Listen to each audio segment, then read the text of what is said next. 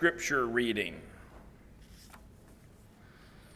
So for our guests that are visiting today, we have been reading through the Proverbs as a part of our Sunday morning worship service. And we are in Proverbs chapter 27. And we're going to look at the entire passage. You follow in your Bible as I read these 27 verses. Proverbs chapter 27, verse 1.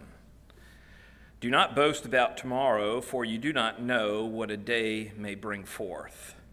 Let another man praise you, and not your own mouth, a stranger, and not your own lips. A stone is heavy, and sand is weighty, but a fool's wrath is heavier than both of them. Wrath is cruel, and anger a torrent, but who is able to stand before jealousy? Open rebuke is better than love carefully concealed. Faithful are the wounds of a friend, but the kisses of an enemy are deceitful. A satisfied soul loathes the honeycomb, but to a hungry soul every bitter thing is sweet. Like a bird that wanders from its nest is a man who wanders from his place. Ointment and perfume delight the heart, and the sweetness of a man's friend gives delight by hearty counsel. Do not forsake your own friend or your father's friend, nor go to your brother's house in the day of your calamity. Better is a neighbor nearby than a brother far away. My son, be wise and make my heart glad, that I may answer him who reproaches me. A prudent man foresees evil and hides himself. The simple pass on and are punished. Take the garment of him who is surety for a stranger, and hold it in pledge when he is surety for a seductress. He who blesses his friend with a loud voice rises early in the morning. It will be counted a curse to him. A continual dripping on a very rainy day and a contentious woman are alike.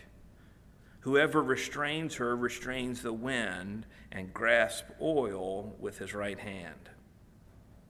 As iron sharpens iron, so a man sharpens the countenance of his friend. Whoever keeps the fig tree will eat its fruit. So he who waits on his master will be honored. As in water, face reflects face, so a man's heart reveals the man. Hell and destruction are never full, so the eyes of a man are never satisfied. The refining pot is for silver and the furnace for gold, and a man is valued by what others say of him. Though you grind a fool in a mortar with a pestle, along with crushed grain, yet his foolishness will not depart from him. Be diligent to know the state of your flock and attend to your herd. For riches are not forever, nor does a crown endure to all generations. When the hay is removed and the tender grass shows itself, and the herb of the mountains are gathered in, the lambs will provide your clothing, and the goats the price of a field. You shall have enough goat's milk for your food, for the food of your household, and the nourishment of your maidservants. Proverbs chapter 27, verses 1 through 27. Now, take your Bible and turn to Daniel chapter 3. Daniel chapter 3 is where we are at in our study of this book, the book of Daniel. And this is about the 7th lesson that we have seen in the book of Daniel. And what we see today is a very familiar account to many of us. The account of Shadrach, Meshach, and Abednego and the fiery furnace. And when we look at this account, we look at this chapter, there are two things that really stand out. Number one, the faith of these men, and number two, their deliverance, how they are delivered from the fiery furnace. Today, we're just going to focus on the first of those things, the faith of these men, and we're going to find this in verses 1 through 18. And as we think about this account where these three men come to the point where they have to make a choice of whether they're going to serve God or going to serve the king, and if they don't serve the king, they're going to be thrown into a fiery furnace. It's doubtful that any of us will ever face quite a situation like that, where we'll have to choose whether we're going to obey a king or be burned to death. However, it's increasingly more likely that one day we're going to have to face a situation where we'll have to choose whether we're going to stand for the Lord or to obey governmental authorities. We'll have to choose. We'll have to make a choice. Are we going to stand and be pleasing to the Lord, or are we going to obey the government? So that day may come. But what I do know for sure is that every day we do face choices between obeying the Lord or obeying our own selfish desires. We think to ourselves, in the innermost parts of our heart, I know this is pleasing to the Lord, but I want to do this. So we face the choice. We face the choice every day. Matter of fact, we face that choice multiple times a day. And as we look at this passage this morning, I want us to think about the questions. How can I choose what is right, like these three Jewish men do? How can I do that? How can I choose God instead of choosing wrong, instead of choosing what I want? Another question I want to ask for us to think about is, how can we prepare ourselves in order to make the right choice? How can we prepare ourselves in order to make the right choice? So that's what we're going to do this morning as we look at this chapter together. Let's just pause for another word of prayer. Father, we come to you. We're thankful for your word. We're thankful for the accounts that you have recorded for us in your word. We're thankful for Daniel, and we're thankful for his three friends, Shadrach, Meshach, and Abednego. And Lord, as we look at this event, this real event that took place involving these three men, Lord, I pray that as we look at your word, our minds would be open, that we would be able to set aside distractions, and our hearts would be yielded to how the Holy Spirit will use this in our lives. So at the end of this message, we are more motivated and more equipped to choose you instead of choosing other things. And I pray this in Jesus' name. Amen. So let's look at verses 1 through 3 here, and we'll see the setting up of an image. The setting up of an image, verses 1 through 3. Verse 1, Nebuchadnezzar, the king, made an image of gold, whose height was 60 cubits and its width 6 cubits. He set it up in the plain of Dura in the province of Babylon.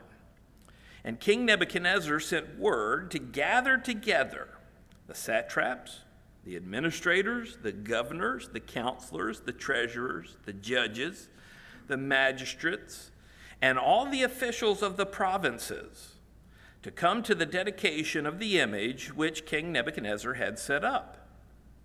So the satraps, the administrators, the governors, the counselors, the treasurers, the judges, the magistrates, and all the officials of the provinces gathered together for the dedication of the image that King Nebuchadnezzar had set up, and they stood before the image that Nebuchadnezzar had set up. So there's a few things I want us to think about as we reflect on these three verses. Number one, the time of this event. The time of this event.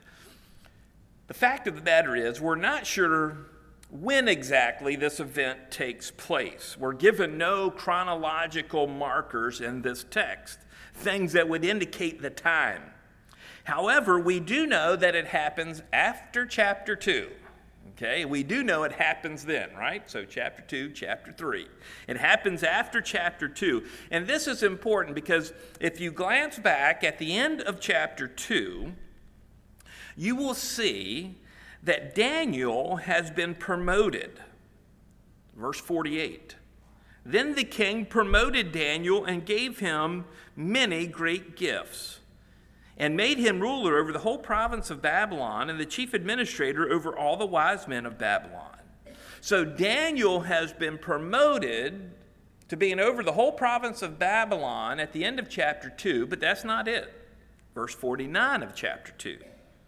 And Daniel petitioned the king, and he set Shadrach, Meshach, and Abednego over the affairs of the province of Babylon. But Daniel sat in the gate of the king. So not only was Daniel promoted, but so was Shadrach, Meshach, and Abednego.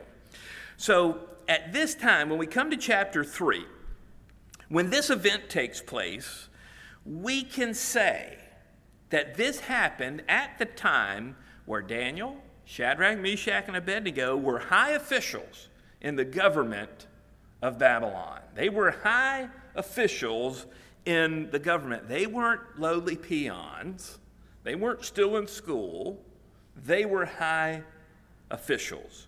So that's as much as we can say about the time of this event. Now, if we look at the size and scope of this image that is made, this image that King Nebuchadnezzar has made, I don't know if you noticed here as we were reading the text how many times it said something like King Nebuchadnezzar set up. Over and over again it mentions King Nebuchadnezzar had set up. King Nebuchadnezzar had set up. Nebuchadnezzar had set up. Over and over again, the emphasis put on the fact that this is something that King Nebuchadnezzar did. He set up this image, and we see that this image is made of gold.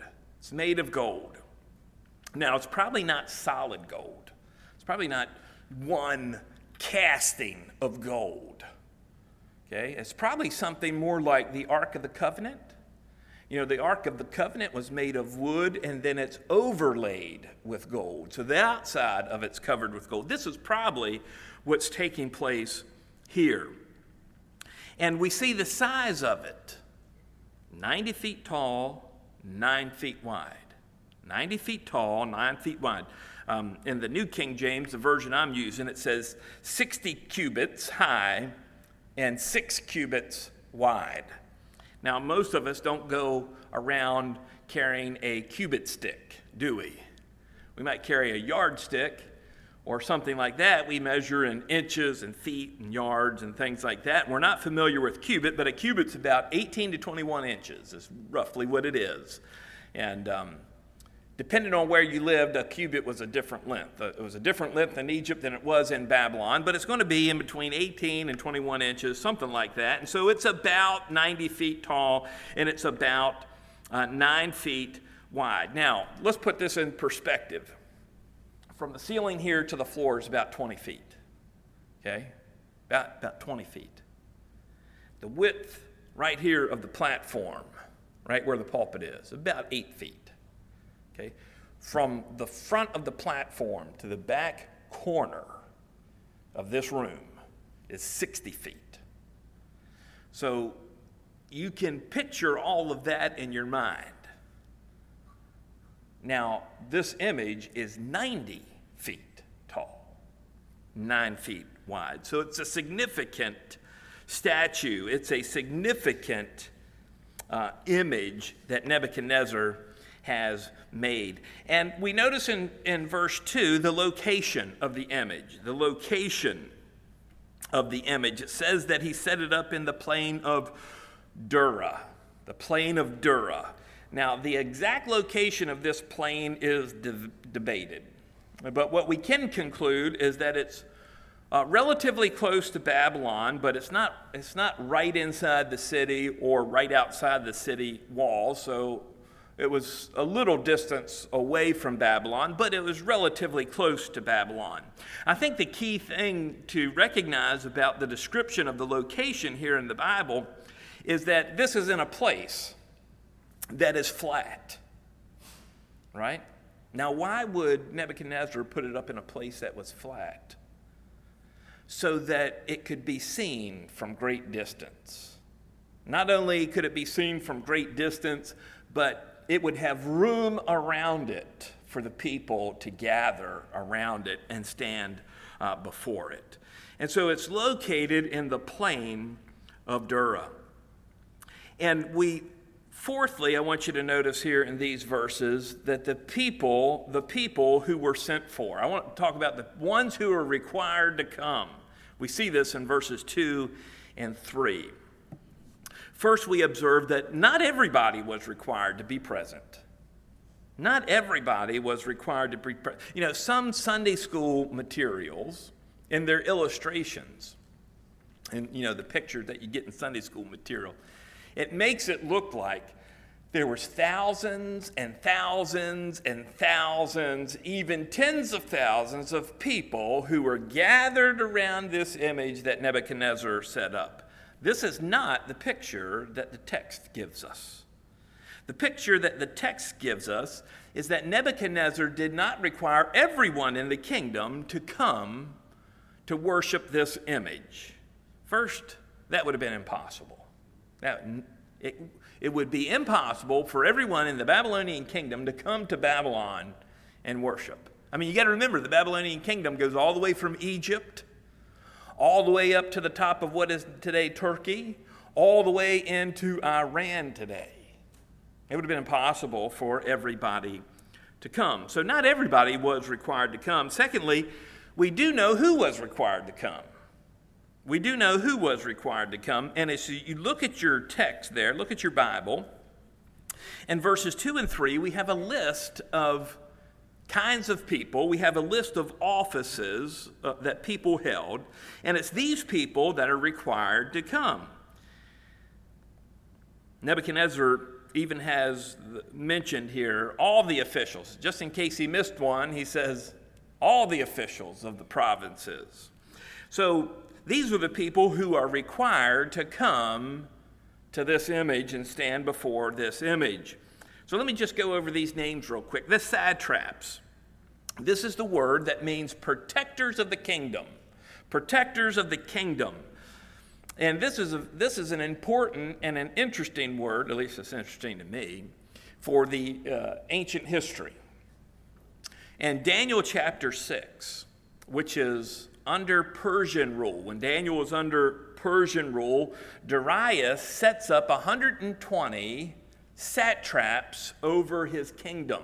He divides the kingdom up into 120 sections, and a satrap rules over each one of those sections.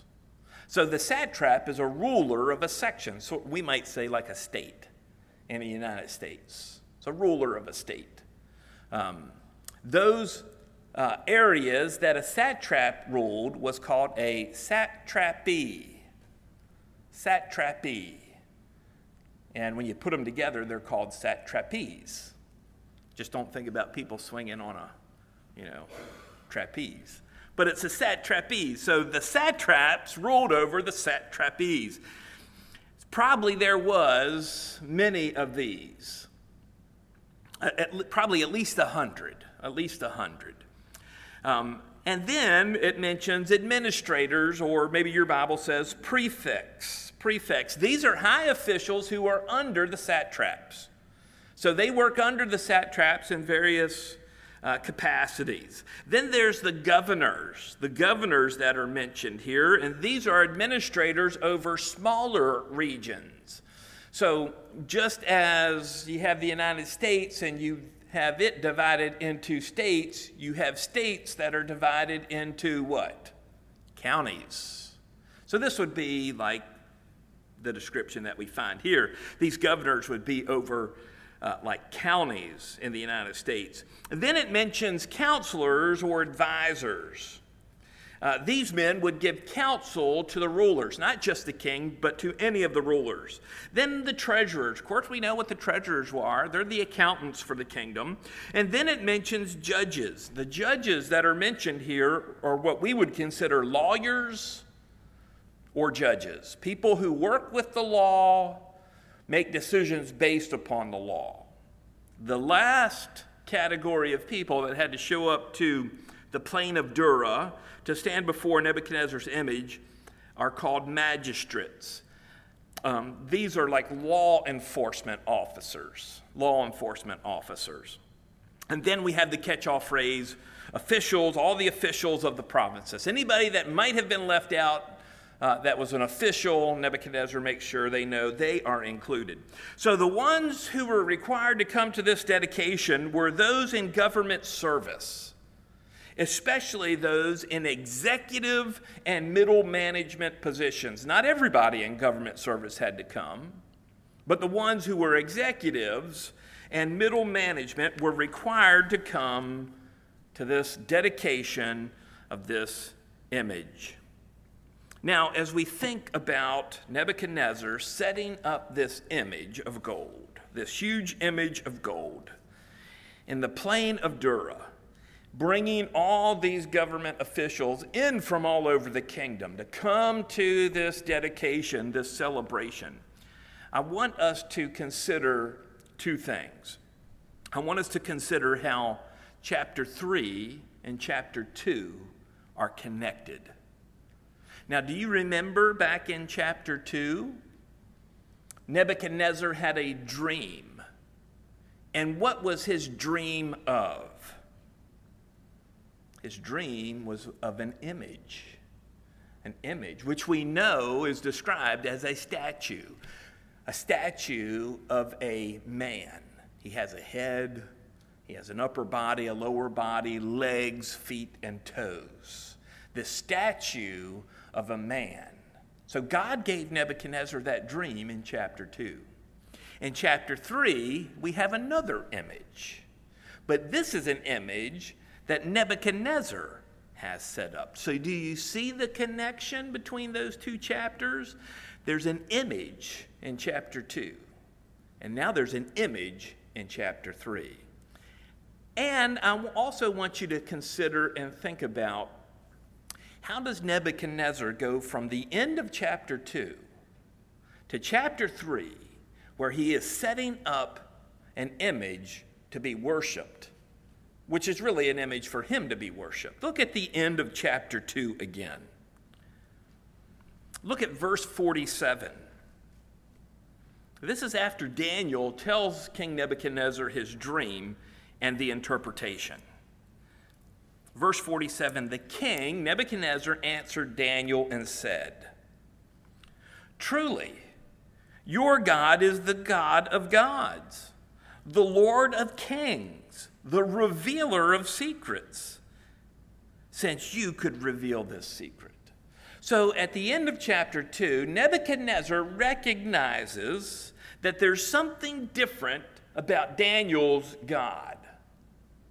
This image, this dream that he has of this image, has caused him to recognize Daniel's God is different. He's the God of gods. He is the Lord of kings.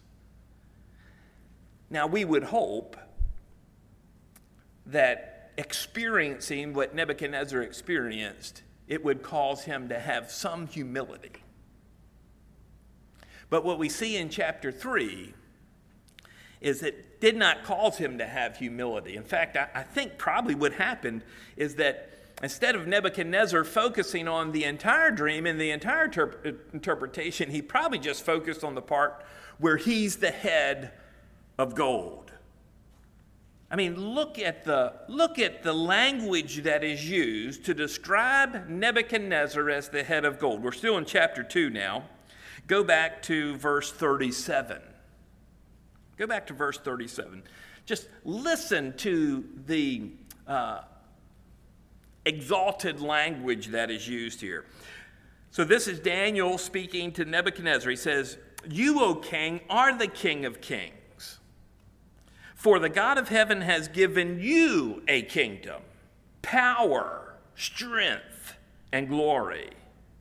And wherever the children of men dwell, so wherever people live, or the beasts of the field or the birds of heaven, he has given them into your hand and has made you ruler over them all. You are this head of gold. I think that kind of went to Nebuchadnezzar's head a little bit. So he hears this dream, he hears the interpretation, and his response later on is, I'm not just a head of gold. I'm going to make an image out of gold. A whole image out of gold that celebrates me. That celebrates me, Nebuchadnezzar. And I'm going to have people come, bow down, and worship it, which is essentially going to be worshiping the king. So we see this in verses 1 through 3, the setting up of the image. Now in verses 4 through 7, we see the instructions for worshiping the image. Instructions for worshiping the image. Verse 4, then a herald cried aloud, to you it's commanded, O peoples, nations, and languages, that at the time you hear the sound of the horn, flute, harp, lyre, and psaltery, in symphony with all kinds of music, you shall fall down and worship the gold image that King Nebuchadnezzar has set up. There's that phrase again, Nebuchadnezzar has set up. And whoever does not fall down and worship shall be cast immediately into the midst of a burning fiery furnace. So at that time, when all the people heard the sound of the horn, flute, harp, and lyre, and symphony with all kinds of music, all the people, nations, and languages fell down and worshiped the golden image which King Nebuchadnezzar had set up. So the first thing I want you to see here is that this is a command. What Nebuchadnezzar's doing here and what he's telling people to do here is a command. These instructions are a command. We see at the beginning of verse 4, a herald makes a pronouncement. Now, anytime we see a herald making a pronouncement, it is because the one he serves tells him to make a pronouncement. And so the heralds in the ancient world were the public address system. If you wanted to get the news out, you sent heralds out. And the herald would proclaim the message of the king. And anytime you have a herald going out, proclaiming something, almost always connected with the message proclaimed is either a command or an invitation. One or the other. They are telling people to do something or they're inviting them to do something. In this case, it is a command. Nebuchadnezzar is giving a command to all these people he has required to come before this image. And then in verse 5, we see the instructions. Two parts to this instruction: hearing and worshiping. Hearing and worshiping. It says, when you hear the music, the music is going to be the signal. When you hear it, when you hear the music, this tells you to do the next thing. This tells you what to do. So this is like on I imagine they probably still do this sometimes on military bases. It used to be very common that they would play bugle calls over. Sometimes you actually had a bugler who did it, but a lot of times they would play it over a loudspeaker system. They would have bugle calls. Bugle calls tell you reveille, when to get up. Bugle calls play taps at the end of the day. This is bedtime, the end of the day. You also had bugle calls that called different people together. You had bugle calls that told you it's time to eat. This is when the bugle call, and that was all sounds, distinct sounds made by bugle calls. It's the same thing here that's being commanded. When you hear the music, it's telling you what to do. And what are they supposed to do? They are supposed to fall down and worship. Falling down, worship the image that King Nebuchadnezzar had set up. Now, falling down is telling us to posture, prostrate on your face. This is the accepted way that one would worship. You fall down on your face and you worship this image. Keep in mind that Nebuchadnezzar is really not telling these people to worship this inanimate object. People in the ancient world would fall down before inanimate objects, carved images. But they weren't worshiping that object. They were worshiping what they perceived to be the God behind that object. And the person behind this image that Nebuchadnezzar set up is Nebuchadnezzar. He's the one who is demanding people worship him. And so we have this command. We see the instructions. When you hear the music, fall down and worship. And we also see there's a penalty involved, a penalty for not obeying. Look at verse 6 again. Here's the penalty. And whoever does not fall down and worship shall be cast immediately into the midst of the burning fiery furnace. So here's the command. This is when it takes place. This is what you're to do. And if you don't do it, you're going to be cast immediately into the burning fiery furnace. So death penalty, right? That's death penalty. And not just a quick death. This is a painful death, a burning fiery furnace. Now, this might seem to be pretty stiff, a pretty harsh penalty, especially in our modern way of thinking. I mean, how could any government believe that this is a way to execute people? Even if you believed in capital punishment, you wouldn't burn people to death, would you? Well, you got to remember, Nebuchadnezzar was a ruthless and brutal man. He was willing to kill all of his wise men because they could not answer an impossible request. An impossible request. He was going to have them all killed. Matter of fact, he started to execute them. So Nebuchadnezzar is not a pansy. You know, he's not sensitive in any way. He is brutal and he is ruthless.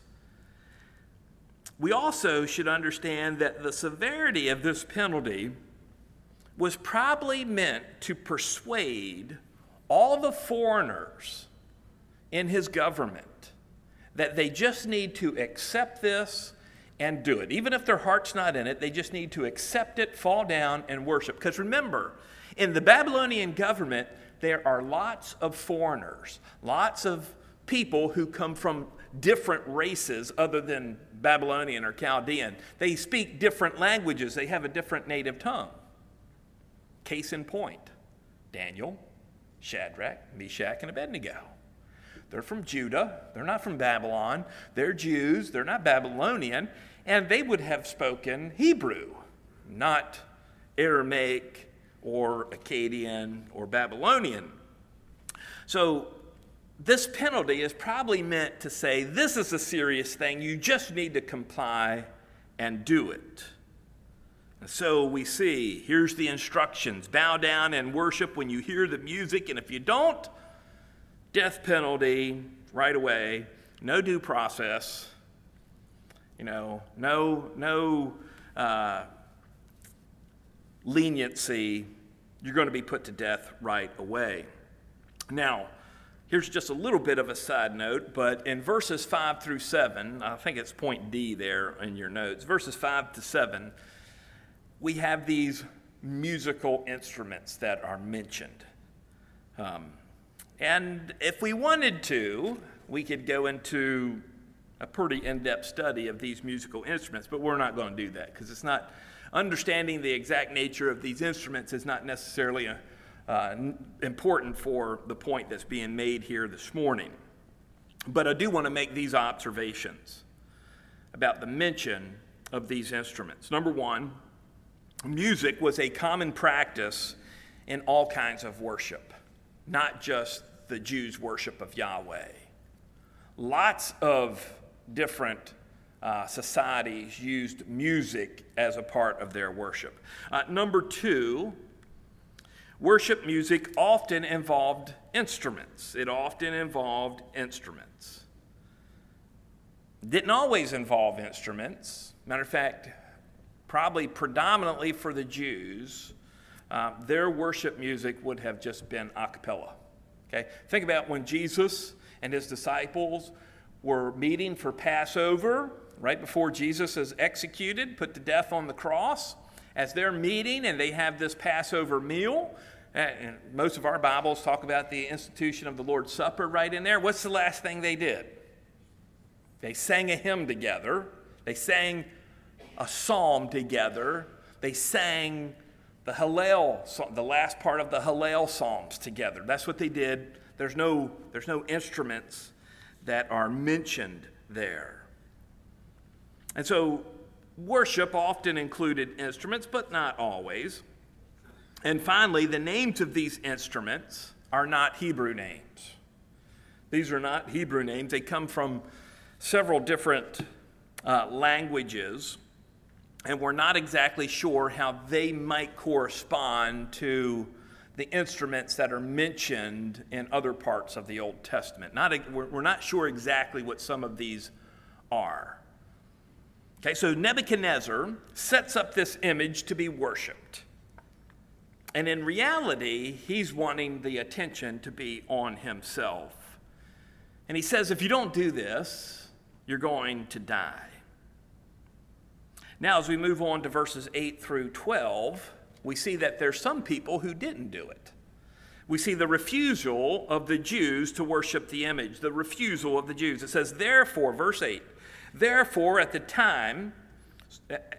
time, certain Chaldeans came forward and accused the Jews. They spoke and said to King Nebuchadnezzar, "O king, live forever." That's how you talk to kings, by the way. You don't say, "Hey, Bob." You say, "O king, live forever. You, O king, have made a decree that everyone who hears the sound of the horn, flute, harp, lyre, and psaltery, and symphony with all kinds of music shall fall down and worship the golden image. And whoever doesn't fall down and worship shall be cast into the midst of the burning fiery furnace." Verse 12. There are certain Jews whom you have set over the affairs of the province of Babylon. Shadrach, Meshach, and Abednego. These men, O king, have not paid due regard to you. They do not serve your gods or worship the golden image which you have set up. So, in this refusal, we see there's an accusation that is made. So, the fact that there are these Chaldeans, I take that meaning that they're the wise men, it's not an ethnical term, it's a vocational term, that the Chaldeans, some of the Chaldeans, certain ones, come forward and they accuse the Jews. They're going to accuse the Jews. Now, that's a broad term, the Jews. Okay? They're going to accuse the Jews before the king. This makes us understand that Nebuchadnezzar was not aware of the Jews' refusal to worship. So apparently the situation was such that he couldn't just look out and see everybody and know who's bowing down and who couldn't. Because you had to have these Chaldeans come accuse the Jews. We also see that there is some jealousy involved in here. These Chaldeans are in the same category of government worker as Shadrach, Meshach, and Abednego. And so they are probably motivated by jealousy. By the way, we see that in chapter 6. You know, when Daniel's thrown into the lion's den. Remember that story? Of course, we haven't got there yet in our study. But wise men, come to the king Darius, and they are jealous of Daniel. And that's why they accuse him. And we'll talk more about that account when we get there. But jealousy seems to be involved here. And then they go on to identify these Jews. They give their names here. Well, actually, the first thing they do in verse 12, if you look at verse 12, the first thing they do, they don't say all the Jews aren't bowing down. They say certain Jews. There are certain Jews who aren't bowing down. And then they kind of, in a very polite and humble way, they're sticking it to Nebuchadnezzar. Because notice what it says in the next phrase. whom you have set over the affairs of the province of Babylon. You put these guys in this position. These Jews who are not from around here, you have put them in this position, Nebuchadnezzar. And then they name them, Shadrach, Meshach, and Abednego, Daniel's 3 close friends. And so this is who these Jews are. So we have the accusation, we've identified the ones who are not bowing down, and here's the issue. They're not going to serve foreign gods. They're not going to involve themselves in idolatry. They're not going to worship the gods of Babylon. Who would have been surprised by this? Why would they be surprised that Shadrach, Meshach, and Abednego are not going to bow down and worship this image? I mean, these are the guys who with Daniel in chapter 1 said, I'm not going to eat any meat from the king's table or drink his wine because of the defilement that it would bring. There wasn't anything inherently wrong with the king's meat or its wine, but it was connected to idolatry and false worship, and they said, we're not going to do it. In chapter 2, they cry out to God for his mercy, and God answers their prayer and gives Daniel the dream and the interpretation of King Nebuchadnezzar. These men are very faithful to God. Who would have been surprised by the fact that they didn't bow down and worship? Who would have expected them to bow down and worship? They were not closet Christians. I'm bringing that into our time. They're not closet Christians. They're not cultural Christians. These would be the people who show up every Sunday. They go to prayer meeting. They go to Bible study. They're faithfully serving the Lord. They're not trying to be bashful about it. They're not covering up. Everybody knows who they worship and who their God is. No one would have been surprised by this. No one should have been surprised by this. And so we have these 3 Jewish men, Shadrach, Meshach, and Abednego, who have refused to engage in idolatry and worship this image. But what's the question everybody else has when we look at these verses? When you look at these verses 8 through 12, what's the question everybody has? Where is Daniel? Where's Daniel? So let me try to address that real quick. I think there's 4 options as to where Daniel is. Some of these options are more believable, some of them are less believable, but they're still options. Option number 1, where is Daniel? He's there and he bowed down to worship the image. Okay, that's an option, right? He could have done that, right? He could be there and he could have bowed down the image. Of course, that doesn't make any sense given the context of the book of Daniel, right? You're not going to have faithful Daniel, unfaithful Daniel, faithful Daniel, faithful Daniel, faithful Daniel, faithful Daniel. You're just not going to have that. Okay, it wouldn't make sense in the context of the book or the story. So it's an option, but right away we'll say option 1, Daniel did not bow down to the image. Okay? Option number 2. He's away on government business. He's away on government business. So he wouldn't have been in Babylon at the time. Okay, so the government must still operate, correct? Anytime you have a government, even when the government has a big celebration, the government must still operate.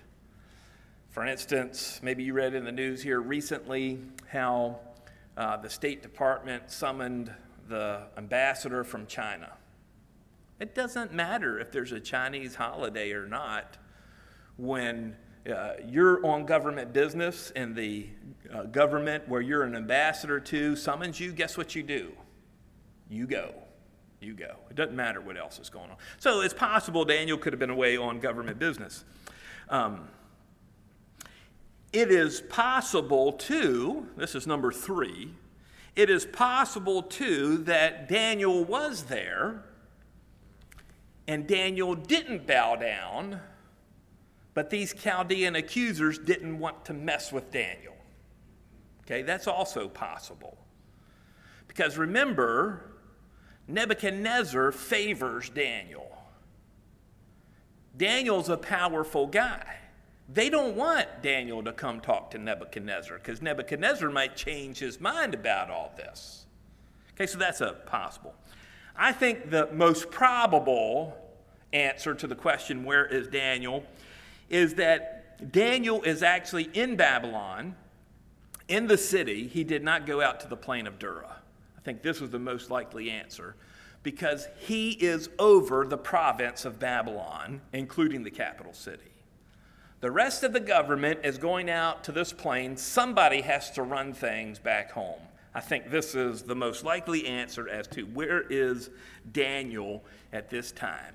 He stayed back at the city, which is very appropriate since his position that he has been given. So wherever Daniel is, what we see is that Shadrach, Meshach, and Abednego are in the hot seat. They are in the hot seat with the king. They have been consistent and faithful in their beliefs towards the one true and living God and have not worshiped the image. They are going to have to face the music. And so we see in verses 13 through 15 the king's direct command to worship the image. This has gone from a proclamation to now the king himself is going to tell Shadrach, Meshach, and Abednego, you have to worship. Look at verse 13. Then Nebuchadnezzar, in a rage and fury, gave the command to bring Shadrach, Meshach, and Abednego. So they brought these men before the king. Nebuchadnezzar spoke, saying to them, is it true, Shadrach, Meshach, and Abednego, that you do not serve my gods or worship the golden image which I have set up? That's kind of a stupid question. Is it true? He knows Shadrach, Meshach, and Abednego. He knows what the answer would be. Verse 15. Now, if you are ready, at the time you hear the sound of the horn, flute, harp, lyre, and psaltery, and symphony with all kinds of music, and you fall down and worship the image which I have made good. But if you don't worship, you shall be cast immediately into the burning fiery furnace. Now, notice the end of verse 15. Notice it closely. And who is the God who will deliver you from my hand? So he puts it in a question form there, but it's really a statement. And the statement is this, that Nebuchadnezzar's making. There is no God who can deliver you from my hand. Nothing is going to save you from this penalty if you don't do what I say. So notice in verse 13, we see that Nebuchadnezzar here is fueled by anger. He's fueled by anger. In a rage and fury is what the text said. He's fueled by anger, at least for two reasons. Number one, this is a public display of disobedience, direct disobedience against him by Shadrach, Meshach, and Abednego. And number two, it's personal disloyalty. Nebuchadnezzar is the one who put them in their position, and they are being disloyal to him. So he takes it personally, and he is fueled by anger. And so in verses 14 and 15, he gives an ultimatum. This is a personal appeal by the king himself, a second chance, a last chance. Do what you're being told to do, or you are going to die. And we also see here at the end of verse 15 a total disregard for the Lord. A total disregard for the Lord. When he says, who is the God who will deliver you from my hand? He has totally forgotten everything he learned in chapter 2. Totally forgotten it. Remember, Nebuchadnezzar said, truly, your God is the God of gods, the King, or the Lord of kings, the revealer of secrets. And so he has totally forgotten and totally disregards God. He is ignoring God. And when you ignore God, you do stupid things. You do dumb things. You don't have to give me any examples, but I know there's been times where you've ignored God. And you look at, what did I do when I ignored God? And you might look back on it now and say, that was dumb. That was pretty stupid. Nebuchadnezzar's doing the same thing. He's ignoring God, and so he's making these bad decisions. But notice, as we come to the end of our text, verses 16 through 18, the Jews trust in God. Verse 16. Shadrach, Meshach, and Abednego answered and said to the king, and I love this answer. I know we're not supposed to take pleasure and, kind of harsh speaking or when bad things happen, but I love the answer that these guys give to the king, because it is these 3 slave men, Jewish slaves, putting the king in his place. Look what they say.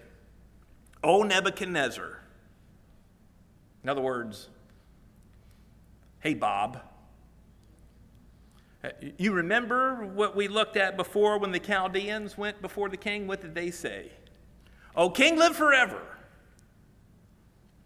Shadrach, Meshach, and Abednego say, hey, Bob, we have no need to answer you in this matter. We don't even need to talk to you about this. You are not our judge. You are not our judge. If that is the case, our God, whom we serve, is able to deliver us from the burning, fiery furnace. We don't have to answer to you. And, by the way, our God is omnipotent. He's the deliverer God. He can deliver us from your burning, fiery furnace.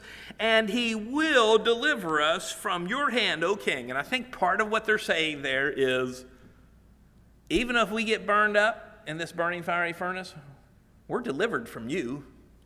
You lose. You lose. Either way, at the end of this, you lose. Verse 18. But if not, let it be known to you, O king, notice what it says, that we do not serve your gods, nor will we worship the image of gold which you have set up.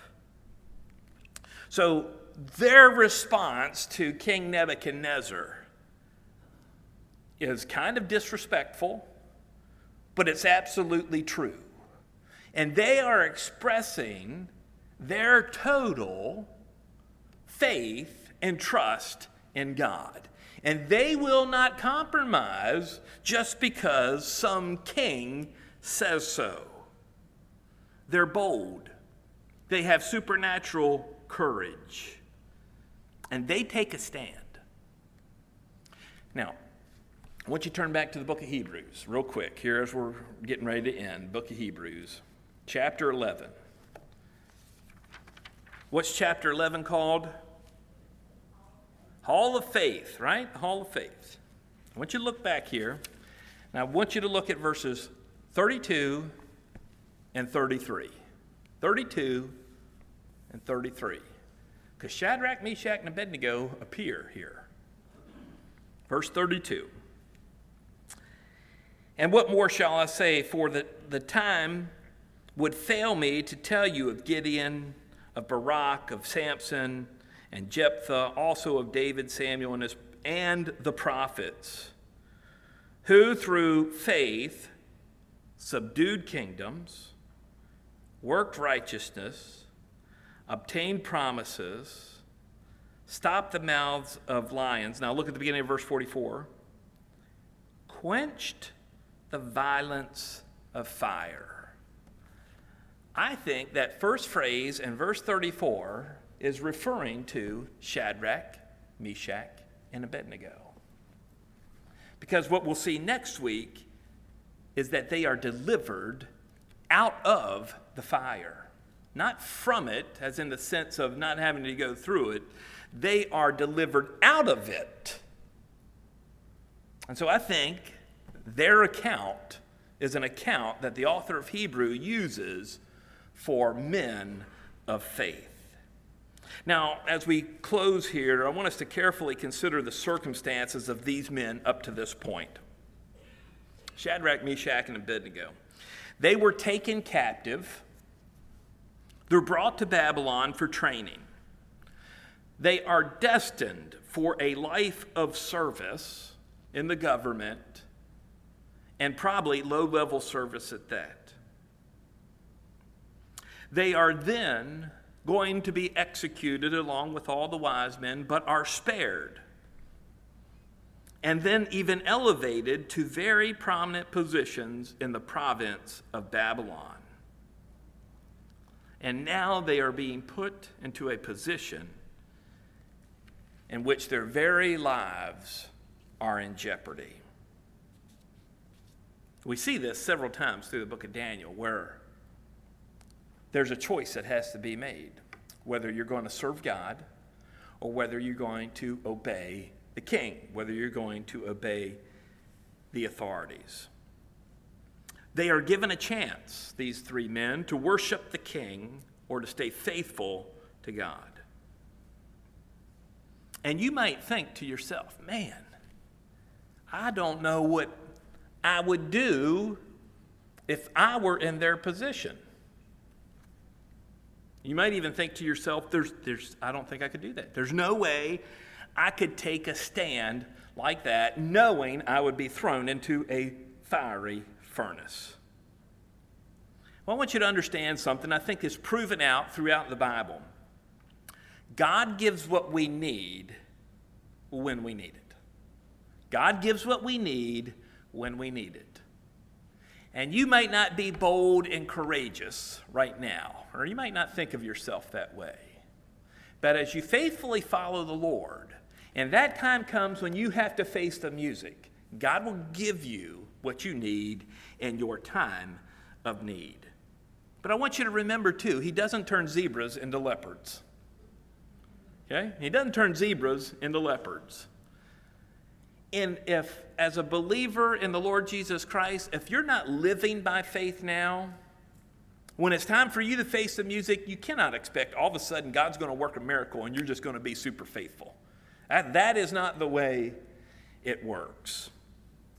And so Shadrach, Meshach, and Abednego literally had to face the music. The music was playing. And when we have to face the music, and we have to choose between God or something else, how are we able to do this? How are we able to do it? It is by trusting in God. It is by faith in God. And when we talk about faith, we're not talking about what some people call blind faith. Faith always has an object. It's always faith in, fill in the blank. It's always faith in something or someone. And as Christians, our faith is in God. He is the object of our faith. He is the one who we are trusting in. We're not trusting in a myth. We're not trusting in a fantasy. We're trusting in a real person. We are trusting in God. And He is a sound and sure basis for our faith. Not only is our basis of our faith sure, but we need to recognize that faith is something that has to be exercised. That's a key. I use that word on purpose. Exercised, right? Faith is something that has to be exercised. You don't get a full measure of all the faith you're ever going to need right when you become a Christian. Faith is something that's built up over time and experience. Faith is like a muscle. You know, if you exercise it, if you exercise your muscles, they grow stronger. In fact, we know if you want to get bigger, you've put more weights on and you're exercising. If you exercise with more weight and more weight and more weight, it'll actually make your muscles bigger. Faith is very similar. As you exercise faith, it gets stronger and it gets bigger. As you trust in God, you see Him work. Doesn't mean it is always what you want to see, but you see Him work, and your faith is strengthened and grows. So how can you face the music like these three Hebrew men? You face it by trusting in God. And how can you prepare for that time when you will trust in God? Number one, you get to know God by knowing His Word. The Bible tells us about God. If you're going to trust someone, you want to know about them, don't you? If you're going to trust someone with your car, you want to know that they're not going to go out here and see how fast it goes. They're not going to drive crazy. If you're going to trust someone with your life, you want to know they're trustworthy. If you're going to trust in God, you need to know about God. Because one day, when you will face the music, because it will happen, one day you're going to have to face the music. It doesn't matter how you feel. It won't matter. Matter of fact, let me tell you, on the day where you face the music, you're going to feel bad. You're going to feel confused, and you're going to feel afraid. You're going to feel inadequate. It doesn't matter, because it doesn't matter what you feel. It matters what you know. You know God. You know that God is faithful.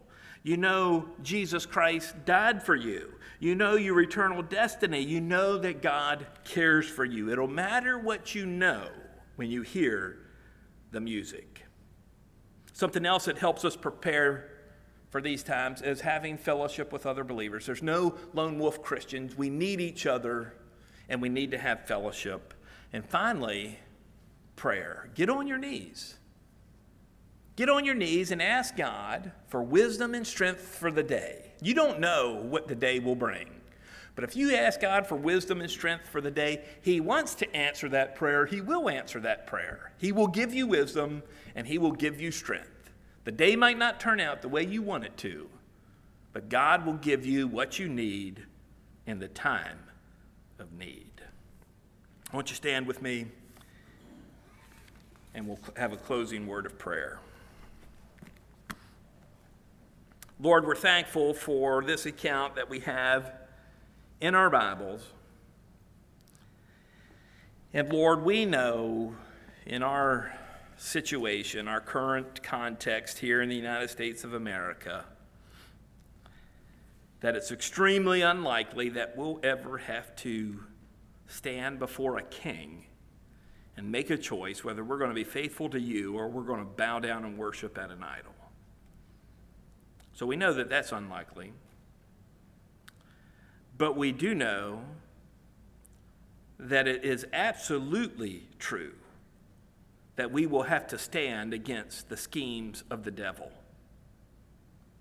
We know this is true because you have told us through Paul that we don't wrestle with flesh and blood, but against principalities, against powers, and against rulers of the darkness of this age, and against spiritual hosts of wickedness. We know we will wrestle against these things. We have to stand against them. We have to stand against sin and wicked spiritual influences, some of which come from even our own heart. And we're so thankful that you have told us that we can trust in you and that we can come to you and ask you for wisdom, ask you for strength to get through the day, to get through the time where we will have to make a decision to stand up and serve you and be faithful to you, or bow down to whatever idol it might be that we're being faced with. We're thankful that you are faithful to us and you will not leave us without help. And so, Lord, help us to love you, help us to serve you, and help us to be able, in the day when we are like these Hebrew men and we face the music, that we would stand, and we would stand faithful to you. And we pray this in Jesus Christ's name. Amen. We are